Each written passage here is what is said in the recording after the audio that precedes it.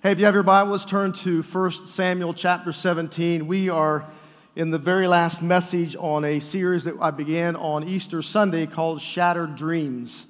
And we began this series by looking at Joseph. All the way back in the Old Testament, Joseph, you'll recall, had received a dream by God about his future destiny, about what God was going to accomplish through his life. And he made the mistake of sharing that dream with his older brothers who did not like him because Joseph, if you recall, was Dad's favorite, and Dad made no bones about it, right? Gave him that special coat that was multicolored and treated him differently. And so when he sprung his dream upon his brothers, they hated him all the more. And so one day, his father sends him out into the fields to check on his brothers. And remember that the Bible says that Joseph used to come back and tattle on his brothers about what they were doing. So they hated him and hated him even more. And so you just keep reading that all through the scripture, how they just loathed their brother Joseph. And so finally they were just fed up. They had enough. So they throw him in a pit and they decide they're going to kill him and then tell his father that wild animals took his life. And so Reuben, the oldest brother, said, look, we can't do that. We've got to spare his life. So they sell him to a caravan of traders who are on their way to Egypt. He is then put on the slave block, sold to Potiphar. He's in Potiphar's house, overseeing his household. Potiphar's wife has an eye for Joseph, and she approaches him, and he, kind of rebuffs her. She cries rape. He's thrown in prison for 13 years. He's in prison. And then finally, he is released from prison because he can interpret the dream of the Pharaoh. And so the Pharaoh put him in second in command over all of Egypt because there was 7 years of famine that was about to come, and there were going to be 7 years of favor. And so Joseph came up with the plan, hey, during the 7 years of favor, let's stockpile and prepare for the 7 years of famine. And so when the 7 years of famine finally came, Joseph's brothers were forced to come to Egypt in order to seek out food for their family. Well, lo and behold, because Joseph by this time looked like an Egyptian, spoke like an Egyptian, they did not recognize it was his brother. Now, here's the cool thing, is that, think about this. If you were in Joseph's shoes, how would you have responded to your brothers? The ones who sold you off into slavery, and you have suffered at the hands of others for many, many years. Can you not imagine there was so much hurt and anger and bitterness and resentment and unforgiveness that had built up in the heart of Joseph over the years? Had it been most of us, those brothers showed up on the scene looking for food, we would just said, off with their head, right? We're done. But yet Joseph responds in a totally different way. Instead, he responds in forgiveness. And then after their father died, his brothers come a second time, and then his father has died. Now they really are scared because they believe that the only reason Joseph gave them food was for the sake of his father. Now that his father had died, he was going to take them out. And Joseph says something to his brothers that forever has marked the hearts and the lives of those who have ever had to exercise forgiveness for those who have hurt, towards those who have hurt you. Here's what Joseph said. You guys meant this for evil, but God meant it for good. He meant it to you. In other words, he's saying in essence, he meant it for me to be used by God to save the lives of many. Joseph chose to forgive rather than to respond in hatred and anger and bitterness, the emotional turmoil that he had to deal with and wrestle with all of his life. Well, then we went to the story of Naomi. Remember, Naomi and her husband lived in Bethlehem, the house of bread. Well, famine hit the land, and so they moved down into Moab. They have 2 sons. Those sons intermarry with 2 Moabitess women. And in the course of 10 years, Naomi's husband dies, her 2 sons die, and then she is left with these 2 daughter-in-laws. Now, in that day and time, to be a widow was dangerous. You had nobody looking after you unless your family was supporting you in some way, but their total support system were gone. And so Naomi made the decision to go back to Bethlehem. And she said to Ruth and Orpah, hey, go back to your own families. I have nothing to give you. I have nothing I can spare for you. And so Orpah goes back to her family, but Ruth says, oh, no. I'm following you. Where you go, I will go. Your God will be my God. Very famous passage that's oftentimes used in weddings. Hint, hint. So here comes Naomi back into Bethlehem, and her friends see her who have not seen her for a long time, and they say, "Can this be? It's Naomi." And so Naomi says to them, "Do not call me Naomi. Call me Mara, for I am bitter." Now listen very closely to what she said. "Because the Almighty has made my life very bitter. I went away full, but the Lord has brought me back empty. The Lord has afflicted me. The Almighty has brought misfortune upon me." And so the dreams that she had for her family had been shattered. And if it weren't bad enough, there is obviously bitterness in her heart because she's saying to them, "I want you to call me by the very name that I'm feeling." And if that weren't enough, she had somebody to blame. And her blame was leveled upon God. He's the one who sent me out full. He brought me back empty. He's the one who has created and caused these things in my life. And therefore, I will spend the rest of my days as a bitter old woman. But that's not what God had in mind for her. In fact, God used Ruth and attached her to a kinsman's redeemer whom she married, who gave birth to a son who would be the grandfather of the eventual king of Israel, David. And so God begins restoring back into the heart and life of Naomi some emotional healing that she so desperately needed. Now, this is what this entire series has been about. All throughout the course of our lives, we experience emotional trauma and hurt and pain. We talked about the things that happen to us in childhood that are completely outside of our control, but yet we carry that around with us like putting rocks in a backpack. And over the course of our lives, a lot of things and events transpire that also creates hurt and pain and trauma. It can be abuse, it can be rape and molestation, it can be just an absent parent or a parent that dies, or it can be 1,000 different things that creates all of this emotional hurt and turmoil that we start stuffing into a backpack. And you'll notice the size of this backpack, it just gets bigger and bigger and heavier unless we learn how to deal with the emotional turmoil that we experience throughout the course of our lifetimes. Pain creates a sense of loss in our lives. And when you fail to properly grieve your loss, everyone else around you will feel it. All right? Because when this toxic emotions get stuffed on the inside, it doesn't just stay in one little compartment, right? It filters its way throughout our entire emotional system and our thought processes. And therefore, everybody around us becomes the recipient of our anger, of our bitterness, of our resentment. You can't say, "Well, I'm angry and bitter and I'm blaming this person over here for the hurt in my life, but I'm not going to let that relationship affect this relationship. You're not that good." There's no one who can do that. No one who can pull that off. And so for me, I had an anger quotient that was on tilt. And so therefore, people around me would be the recipient of that anger or that explosive anger, even though they may have said something that should never have created the kind of response that they were receiving. Those unhealed emotions get buried, they get avoided, they get submerged beneath the surface, and it begins to affect every aspect of our lives.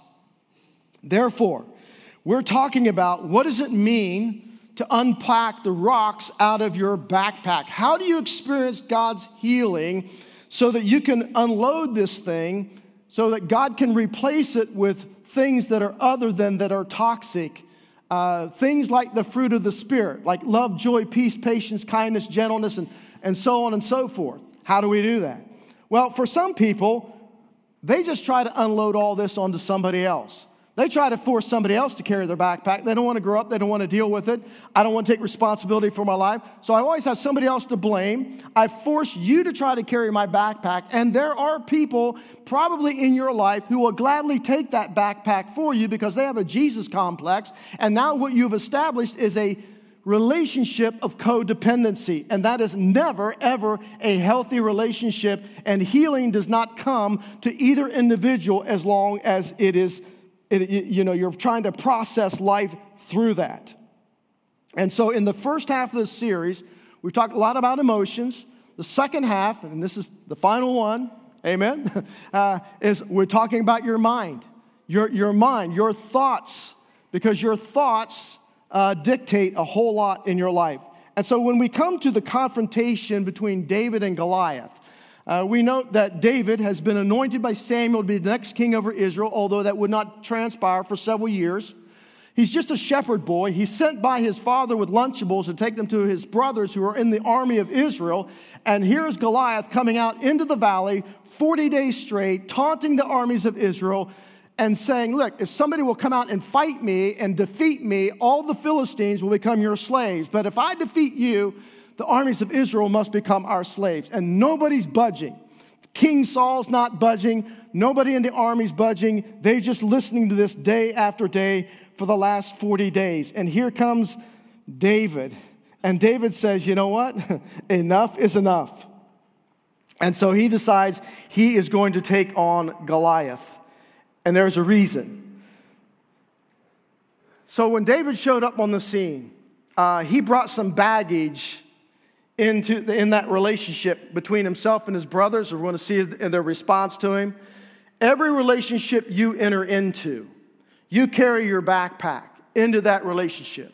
So I don't know how old you were when you got married, but I can guarantee you, when you both stood at the altar, you both brought a backpack, whether it was this size or bigger. You brought emotions, you brought damaged emotions, toxic emotions into that relationship. The Bible calls them strongholds. They are a basis upon which Satan can operate in your life. And a part of those strongholds is the thought processes that you have in your life. For example, when I get hurt as a child, I make an interpretation of that hurt. And usually, children are very keen observers, but very poor interpreters. And so now all of a sudden, I develop lie-based thinking based upon my interpretation. And so Satan builds a platform in my thought processes that keeps me believing a lie, living that lie, but I believe it's truth, and I think I'm living the truth. And so he keeps us all bound up because he does not want us to experience the love and the healing of our Heavenly Father that we might walk in freedom. And so those thought processes become the pathways in your mind. I call them like trenches that are very carefully cut in your thought processes. For example, you have 50 to 60,000 thoughts a day. Most of the thoughts you had today are the same thoughts you had yesterday. If I were to ask the average person, and I've done that with this congregation, hey, your self-talk, tell me, what do you think about when you think about yourself? And almost 99% of what you responded back with was negative. I'm ugly. I'm fat. I'm no good. I'll never amount to anything. Nobody loves me. Nobody cares about me. Where do those thoughts originate from? They originated way back when you had that emotional experience, trauma, event, circumstance. Let's say you were bullied in school. You remember who said it, what was said, how hurtful it was, and you begin to develop pathways in your thought processes that you begin to live out during the course of your lifetime. So here is our big idea that we've used throughout this series, is that why this is so important is because your life is always moving in the direction of your most dominant thoughts. All right, so if my most dominant thinking is negative, then my life is always going to move towards the negative side of things. Again, it's your self-talk. I'm not good enough. Nobody cares about me. I'm a failure, so on and so forth. So if you want to change your life, the Bible says you've got to change your thoughts. Romans 12:2. You're going to be transformed by the renewing of your mind. Why? The mind is the control center of your life. It's the battleground upon which Satan stands, because he understands, like Goliath taunting the armies of Israel, that if he can taunt you and control and manipulate your thoughts, then he will be successful in controlling and manipulating your life. So, for many Christians, and I've mentioned this earlier, for many Christians, we get caught up, so we get saved, we come into this relationship with Christ, we bring all of our baggage into that relationship. God has forgiven us of all of our sins, past, present, and future, removed the shame and the guilt of our past. We understand that, we get that, but we still have not been free from what is in this backpack, from the rocks that are in here, the damaged emotions, that God wants to bring healing, and that is a decision, and it is a process. So for many Christians, they just kind of get caught up in the performance trap. Well, if God's going to love me, then I've got to perform well, right? I've got to do right, be right, follow all the rules. And if I follow all the rules, then at some point I'm going to tip over the scale and God's going to kind of like owe me, right? He owes me. So the way we know this happens is because people all the time, they pray for God to maybe it's a physical healing, maybe it's some kind of other healing that you're asking God for. You're asking Him to heal an aunt, a parent, and they die, and then people get mad, right? They walk away from the faith saying, listen, God, I held up my end of the bargain, but God failed to hold up His end of the bargain. And we get in this performance trap. And performance trap evolves into pretending, right? The pretending trap. So we just kind of cover up. We mask. We put on a mask. We come to church. How you doing? Great, wonderful, never more blessed. And we never get real. We never get honest about what's happening in here.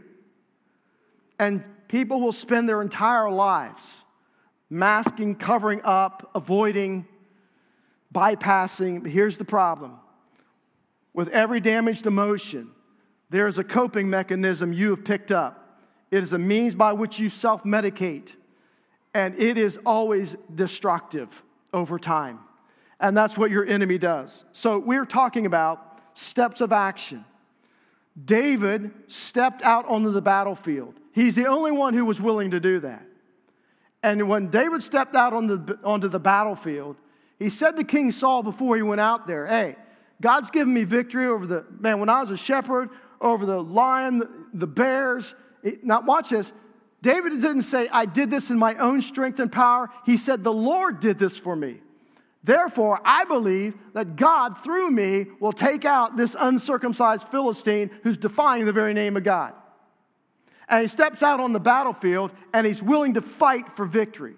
Here's the point, is that, listen, when the nation of Israel was taken into the promised land, God said to Joshua, everywhere your footsteps, I've given you the land. Now go fight for it. Did God give it to them, or did they fight for it? It was both, right? God gave them the promise of the land. They had to fight for the land. Listen, you are not David in the story. Jesus is David in the story. Jesus has already stood toe-to-toe with your enemy, Satan. He has already been defeated. God has defeated him once and for all. Does he still wreak havoc? Absolutely. He's still alive. He's not dead yet, but Jesus has victory over him, and the victory that Jesus established for you is yours to claim, but you still have to fight for it. In other words, you got to put forth effort if you want to receive healing. It's not just a question of just throwing a prayer up to God and saying, okay, God, just, erase everything that's happened in my past, bring absolute healing in my emotions. Now, God may do some of that from time to time miraculously. I've experienced that in some areas of my life. But listen, this is a process of transforming your mind, your thought processes. So here's the steps of action. We've covered several of these. I'm just going to mention them, and we're going to hit the last two. Is that you got to select the number one stronghold that's holding you back. We looked at 5 mental strongholds in this story. Figure out what's the basis from which Satan is operating in your life. Because I'm going to give you an example right out of my life to tie all this together. So for me, for some of you, maybe that stronghold is fear, right? You're driven by fear. All of your life, you've been driven by fear. And fear has a cousins, right? Anxiety and worry and stress and dread and tension. And the antidote to fear is always faith. For me, my basis of Satan operates in my life is that of rejection. So again, it has cousins. Insecurity, lost self-esteem, low self-worth, inferiority complex, self-hate can also arise. For some, it's comfort, right? Fight or flight. The armies of Israel, they weren't going out on the battlefield. They just go out and sit, listen to Goliath speak. They go back to their tents and have lunch and have a nap, right? They're not going to take this guy on. So that's the way some of you are. You know this stuff is going on inside of you, but you're not going to fight to gain victory over it. You're just going to look for ways to comfort yourself, to medicate yourself, so that you just kind of get through. I hear this all the time. Christians goes, well, I'm just struggling for the Lord, just trying to get through. One day God's going to take me out of the world into heaven. It'll all be better then. Well, that is true. It will one day all be better. But that's not what God has. Listen, you're going to miss God's destiny for you in this lifetime if you do not fight for the release and the healing of the emotional turmoil that's going on inside of you. Because you're going to be shoved and driven by your emotions and put your emotions in the driver's seat of your life when your emotions are never to be in the driver's seat of your life. Jesus is to be in your driver's seat. And don't give me the carry, Jesus take the wheel thing. But some for you, it's anger, right? Anger, remember, is a secondary emotion. It's always rooted in something: disappointment, rejection, addiction. So God wants to renovate. So you figure out what is the platform. So for me, it was rejection. Why was that platform set up? Because when I was a child, my dad left his family. Just gone. Boom. Not a word. And so, I was raised in a single-parent home. And I had no idea why my dad left, why that transpired. And so there was that initial sense of rejection. That became the platform from which Satan could operate in my life. Number two, you take that thought captive. Remember, 2 Corinthians talks about that, and you write it down. Why do I write this down? Because if you give it a name, you can't defeat what you cannot define. Give it a name. Listen, you never have to be a prisoner to your past. It was just a lesson. It's not a life sentence. Just because of what happened to me in my past, I could have spent the rest of my life rejected, angry, bitter, resentful. Let that just fill me up and flow over into every relationship. Blame my dad, blame everybody else that I could find for the condition of my life, and lived a miserable life. Or I can make the decision that, that was a lesson from my past, but it does not have to determine what my future is going to look like. I want Jesus to determine that. So what is your platform? For some of you, it might be fear, right? You worry all the time. All the time. You just worry. Fear is usually driven by the fear of the future, right? That's what worry drives. I'm fearful of what might happen. What if? So write it down. Number three, you identify the source of your thoughts. There are two primary sources. Now, you can think your own thoughts. The two primary sources the Bible talks about is Satan, who always operates from fear-based thinking. Remember, it's fear-based thinking, and he seeks to elicit feelings in you of condemnation. Like he just wants you to feel bad about yourself. You're a horrible person. You'll never amount to anything. This is never going to work out for you. Every time you try, it never works out for you. Why do you think it's going to work out for you this time? So this Holy Spirit speaks to us, not based out of fear, but faith, right? He wants to elicit faith, never trying to elicit condemnation, but conviction. So I gave you Galatians 5, where Paul says, hey, here are the deeds of the flesh. Flesh is not the fleshly body, but the thought patterns in your mind, right? Here's what they look like. Here's how they respond. Here's how they live when you're not walking with the Spirit, but according to the flesh. Here's what it looks like to walk according to the Spirit. So I just kind of paired them off, right? So the very first one was what? Lust versus love. So if lust is all about what I can get, love is all about what I can give. Lust is all about feelings. Love is all about actions.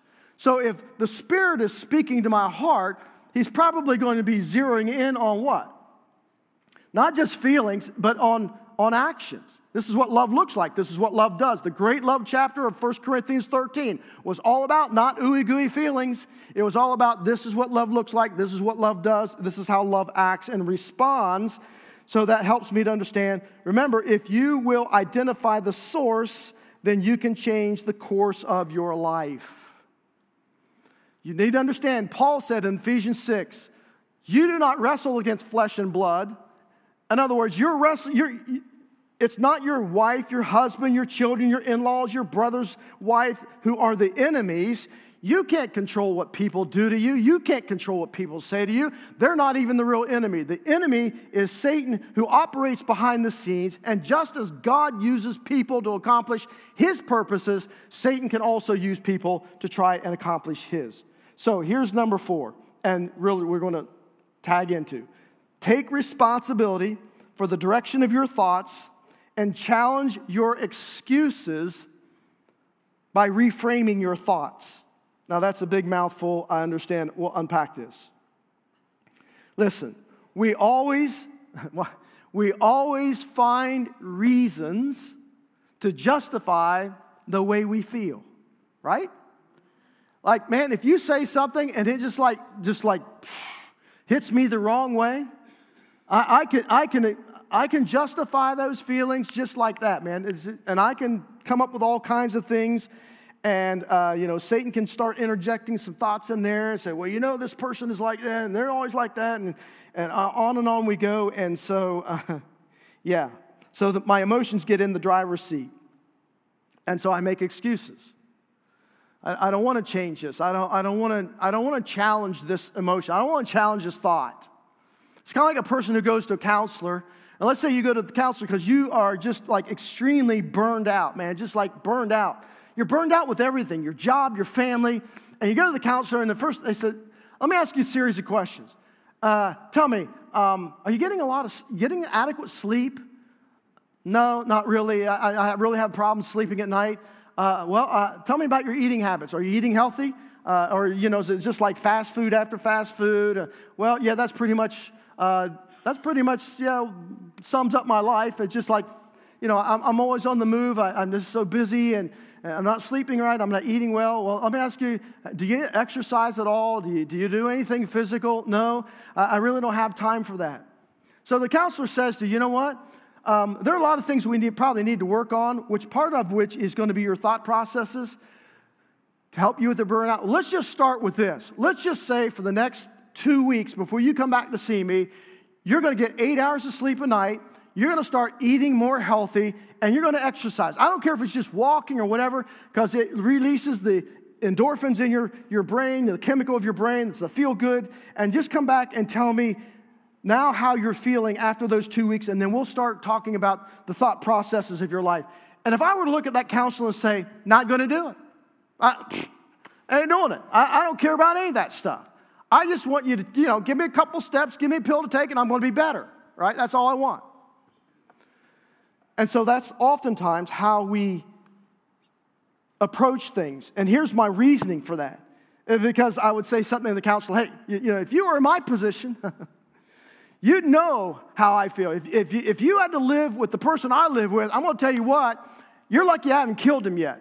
If you had the job that I have, if you had the stress on me that I have, if you had to work in the atmosphere I had, if you had the parents that I had, my dad cheated on my mom and on, and just on and on. And you can travel down this pathway of I'm excusing all of my behaviors because I have these emotions, and these emotions are there because of somebody else.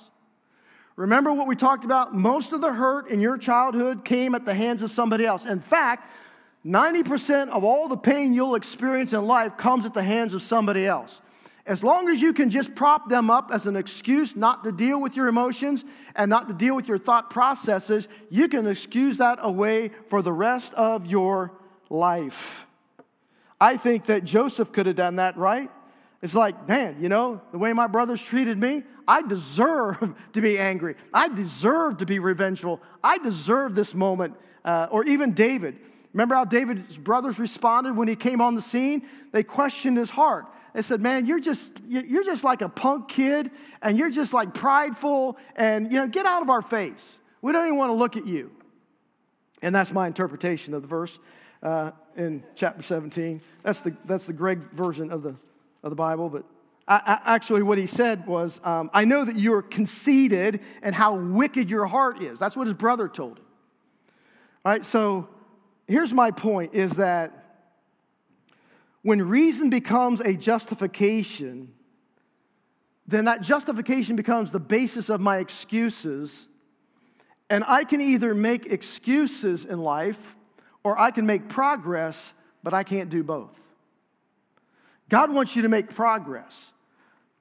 You may not have had anything to do with what's in here, but that doesn't matter. Who put it in there? The question is, what are you going to do with it? Are you going to let it continue to govern and direct your life? Or are you going to take up the fight and say, you know what, it stops here. I've got to do something different. And And so one of the things you do is you bring it to the Lord. I don't want to stagnate there. I want to make progress. I want to experience freedom. Because if I only make excuses and I never take responsibility, then I lapse into the victim game, and all negative emotions depend on their very existence, on your ability to blame someone or something else in your life that you're not happy about. Even if you're not directly responsible, again, event plus response is going to determine the outcome more than anything else in your life. All right? So there's a couple words I put on your outline. Cognitive bias.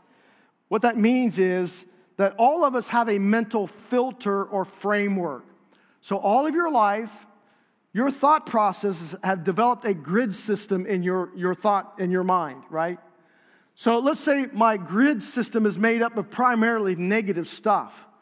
And let's say, for example, you're given a project at work and you're just like, man, you knock it out of the park. I mean, you put a lot of time and effort into it, great presentation, great concept. Man, your bosses loved it, and your boss comes up and says, man, that is a great job. You really did well. But by the time that message filters through all the negativity in your grid system, by the time it comes out on the other side, you're probably thinking, well, he's just saying that. He doesn't really mean that. And so you start all this self-talk, this negative stuff, because you have this mental framework from which you are operating. The renewal of the mind is about dismantling that framework so that you put God's framework in your thought processes by challenging the lies that you have believed and replacing the lies with God's truth. You want your mental grid system to be based on God's truth and God's truth alone. That is so important because of personal beliefs that may not be true. They have biased you maybe in a direction that is really not factual, but in your mind, you think it is. And so this can impact your relationship on God, your relationship with others. So for some people, the way they see God, like their earthly father never could do enough, never could measure up. My father never said he was proud of me, never gave me a positive word. Guess what mental grid you have built? Now you enter into a relationship with God. You think that God is your father, can't never measure up, never good enough. I sin, therefore God's going to get me. He's going to pay me back. That's why I'm having problems. That's why this thing's going on in my life. And because you've got this bad grid system. So you got to learn how to, what I call reframe.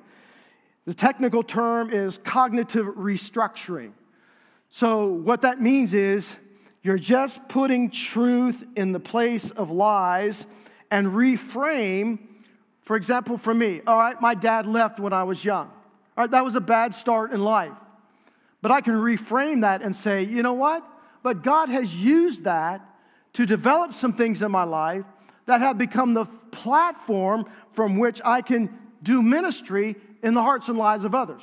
The classic reframer in the Bible was the Apostle Paul.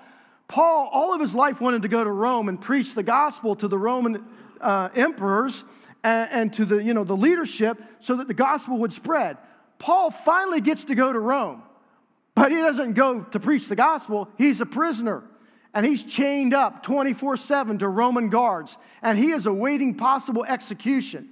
And so Paul in Philippians, you can read this, Philippians chapter 1 and verses 12 through 14, Paul says, listen, man, this is what's happening, but let me reframe this.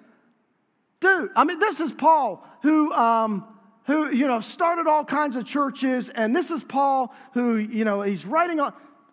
He says, you know what I'm doing while I'm here?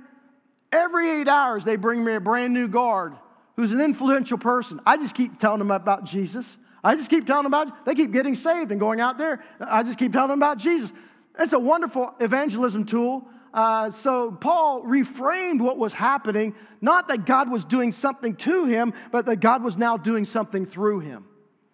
Now, if you would have read Paul's response in Philippians in what I call the New Winer's version, he would have said something, now I want you to know, brothers and sisters, that what has happened to me really sucks, and this is as a result of the hell I'm going through. I'm quitting, I'm giving up small group, I'm leaving the church, I am walking away from Jesus, I don't want this anymore. That's not what he said at all. He said, man, brothers and sisters, this is a wild opportunity for me. In essence, Paul said, it could have been worse. Could have been worse than it is. But I'm going to reframe this because I know that God's going to use it for his ultimate glory. And that's exactly what God did. Roman soldiers were getting saved and taking that message into the Roman Empire, and only history began to reveal how that began to influence and impact the emperors in Rome and the ultimate outcome of all of that. And so, there's always, it can be bad, but it can always be worse, right? Here's number 5. Replace your toxic thoughts with God's thoughts based on truth. All right? Philippians 4:8-9, you might just want to jot that down, where Paul talks about think on these things, right? Think on what's good and admirable and all these things, because, what you put in your mind, what you feed your mind. I know that there's a lie of the enemy out there that says, I can watch anything, read anything, do anything, and it doesn't affect me, man. Yes, it does. What you're feeding your mind, what you're putting into your mind is of utmost importance if you're going to deal with this stuff, right? So here's the next one. Meditate and make declarations daily. To meditate means that I find a truth of God's word that combats the lie that I've believed concerning this emotion that's in the backpack. And to meditate simply means that you think about something over and over again. If you know how to worry, you know how to meditate, right? Worry is just focused thinking over and over again about what might happen. So meditation means I'm meditating. I'm allowing the Holy Spirit to pull out the truth of God's word that combats the lie. Watch this. Your mind cannot think two thoughts at the same time. It's not about trying to, I'm not going to think about this. I'm not going to think about this. All that does is make you think about what you're trying not to think about. You don't rehearse, you replace. You replace the lie with truth. You meditate on that. Now watch this. Here's the next important step, is that you make a statement of declaration. And what I mean by that, a statement of declaration is simply a truthful statement that you're going to say over and over again, out loud, to yourself. So now catch this. If I know that I have some emotional issues, and I know Satan's operating off my platform of rejection, and I find God's truth, and I start praying about that and meditating on it, allowing the Holy Spirit to take that truth and build truth into my mind and my heart, and I write that truth down. So there's a doctor, Dr. Carolyn Leaf, who's written a lot about the brain and how it operates, called, one of her books is Switch on Your Brain. Listen to what she says. This is a secular woman. It has been found that 12 minutes a day of focused prayer over an 8-week period of time can change the brain to such an extent that it can be measured on a brain scan. That's why God spends so much time talking about meditation. When Jesus confronted the devil in the wilderness temptations, what did he say? Spoke out loud. It is written. He didn't have a stare down with his enemy. He didn't have a conversation with him. He just says, here's a statement of declaration. What's the first thing that Satan attacked against Jesus? His identity. If you are the Son of God, tell these stones to turn into bread. What happened prior to the temptation? His baptism. What happened at the baptism? His heavenly Father spoke from heaven and said, this is my beloved Son in whom I am well pleased. Jesus had not even done anything yet, and yet God identifies him and says he's well pleased, and Satan does what? He attacks his identity just like he's going to attack your identity. So let me give you, in closing, a script out of my own life. So the basis of my stronghold is rejection, right? That's the platform from which the enemy operates, coming out of a childhood experience. And so my thoughts oftentimes were lie-based, low self-esteem, never good enough, smart enough, talented enough. I got caught right up into the performance trap. Gave my life to Christ because my life was becoming a wreck. Gave my life to Jesus, brought all that baggage into that relationship. And so nothing much was changing in my life. In fact, I was still struggling with the same old stuff, could not seem to overcome, still dealing with the same coping mechanisms, same self-medication. And anytime something bad happens to me, I thought, you know what? God's trying to pay me. Is God paying me back for something I've done? Have I've done something wrong? And you know what happens when you live that way? It is constant anxiety, and you just get exhausted trying to measure up to God. And so I knew the platform was rejection. I took my thoughts captive, and I began writing them down. What are the thoughts that kept rolling over in my self-talk? Remember, the Bible says life and death is in the power of your tongue. That's also in your self-thoughts, right? Life and death is in the power of your thoughts. I think, like, not worthy, not good enough, not smart enough. And so I clearly identified the source of my erroneous thoughts, all right? So this is not coming from God. Those thoughts are coming from the enemy. So what is the truth that will combat those thoughts that I'm having and those feelings that I'm having about myself that I'm just all messed up? Well, here's the verse that God took me to. The first verse I ever learned in the Bible is Proverbs 3, 5, and 6. Trust the Lord with all your heart. Don't lean on your own understanding. In all your ways acknowledge Him. He will make your path straight. Okay, God, I need some new pathways in my thought processes if I'm going to experience healing from my painful past. So God took me to Romans chapter 8, verse 1. There is therefore now no condemnation for those who are in Christ Jesus. Now, the key phrase there, a part of it, is in Christ Jesus. Paul's favorite term to explain that when you give your life to Jesus, you are in Christ and He is in you. Now, what did Paul say? All of the thoughts that I kept having about myself that were fear-based, driven by the enemy, remember what he tries to elicit? Feelings of condemnation. He wants you to feel bad about yourself. And so Paul says, no, God says, I'm in Christ, therefore there is no condemnation. Why? Because my debt, the word condemnation is a legal term, means that you owe a debt, there's a debt against you, has been paid. Who paid the debt? Jesus paid the debt. And so if Jesus paid my debt, therefore I don't owe the debt any longer because He's the one who has already paid for it. Now here's where the enemy tries to trick you up, is that he says, well, that's fine and well. But, that was in the past, but what about the present? What about what you're going to do in the future? And so I struggle with that all the time. I was like, man, you know what? God, I just can't seem to get... And then all of a sudden it dawned on me, listen, if Jesus paid for my sin debt, how much debt did I owe when He paid for it? All of it, right? How many sins had I committed when Jesus died on the cross? I hadn't committed any of them yet. Watch this. When Jesus died on the cross for your sins, He died for your sins past, present, and future. There is not a single sin that you could ever commit in this lifetime if you're in Christ that God is ever going to hold against you that you owe anything for because Jesus already stamped it paid in full. All right, so that's a truth that you rise up against your enemy and says, well, you know what? I don't have to feel this way. I might feel condemned, but I don't have to act condemned. I don't have to be condemned because Jesus died on the cross and He died for all of my sin. And so therefore, Jesus loves me on my best days, just like He loves me on my worst days. There is nothing I can do to cause Him to love me less, nothing I can do to cause Him to love me more. Therefore, I am in Christ, and I don't have to struggle with the unconditional, trying to accept the unconditional, absolute love and the acceptance of the Father. God says it's truth. Therefore, I'm going to put it in my mind as truth, and I'm going to live as though it is true.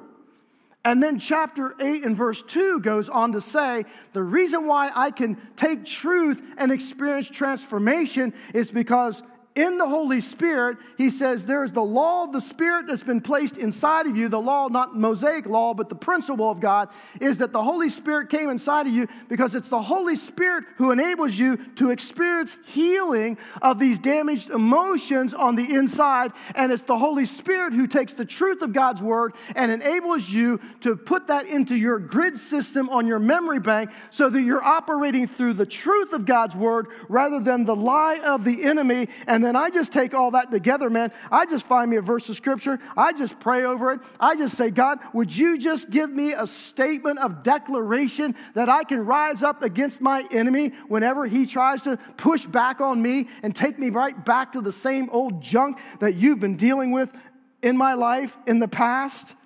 So here's a declaration I made for this series. I am a child of God. He is my Father. He has made me in His image. He has made me to be a giant slayer and an overcomer. He has put His creative power in my words. And from this day forward, I will use my words in alignment with heaven. I will agree with His truth and disagree with the doubts, fears, and the lies of the enemy. That is a declaration of truth by which I live my life based upon, therefore, there is now no condemnation for those who are in Christ Jesus. I've written in my journal, I'm not a great journaler like my wife, but I do write down, I call it my black book. It's got all the things that God's been teaching me. I've written them down in there, not in any particular order. But I write declarations down in there, and always. So the declaration is fighting against a lie that I've been believing, and I put the verse of Scripture, right? So things like, I am dead to sin and alive supernaturally. Through Christ, I am 100% loved and worthy to receive all of God's blessing. I set the course of my life with my words, James chapter 3. God is on my side, therefore I declare I cannot be discouraged or defeated. As Abraham did, I speak God's promises over my life. My faith is being strengthened to possess all that Jesus has won on my behalf. I have a sound mind. Today I will think the right thoughts, say the right words, make the right decisions, and in every situation I face. I declare peace over the raging waters in my mind, emotions, body, and family. I say peace be still to each of these areas of my life. I speak to every mountain of discouragement, stress, depression, and lack, and cast it into the sea in Jesus' name. I speak to this day, and I call you blessed. I declare that I serve a mighty God who today will exceedingly and abundantly above all I can ask or think.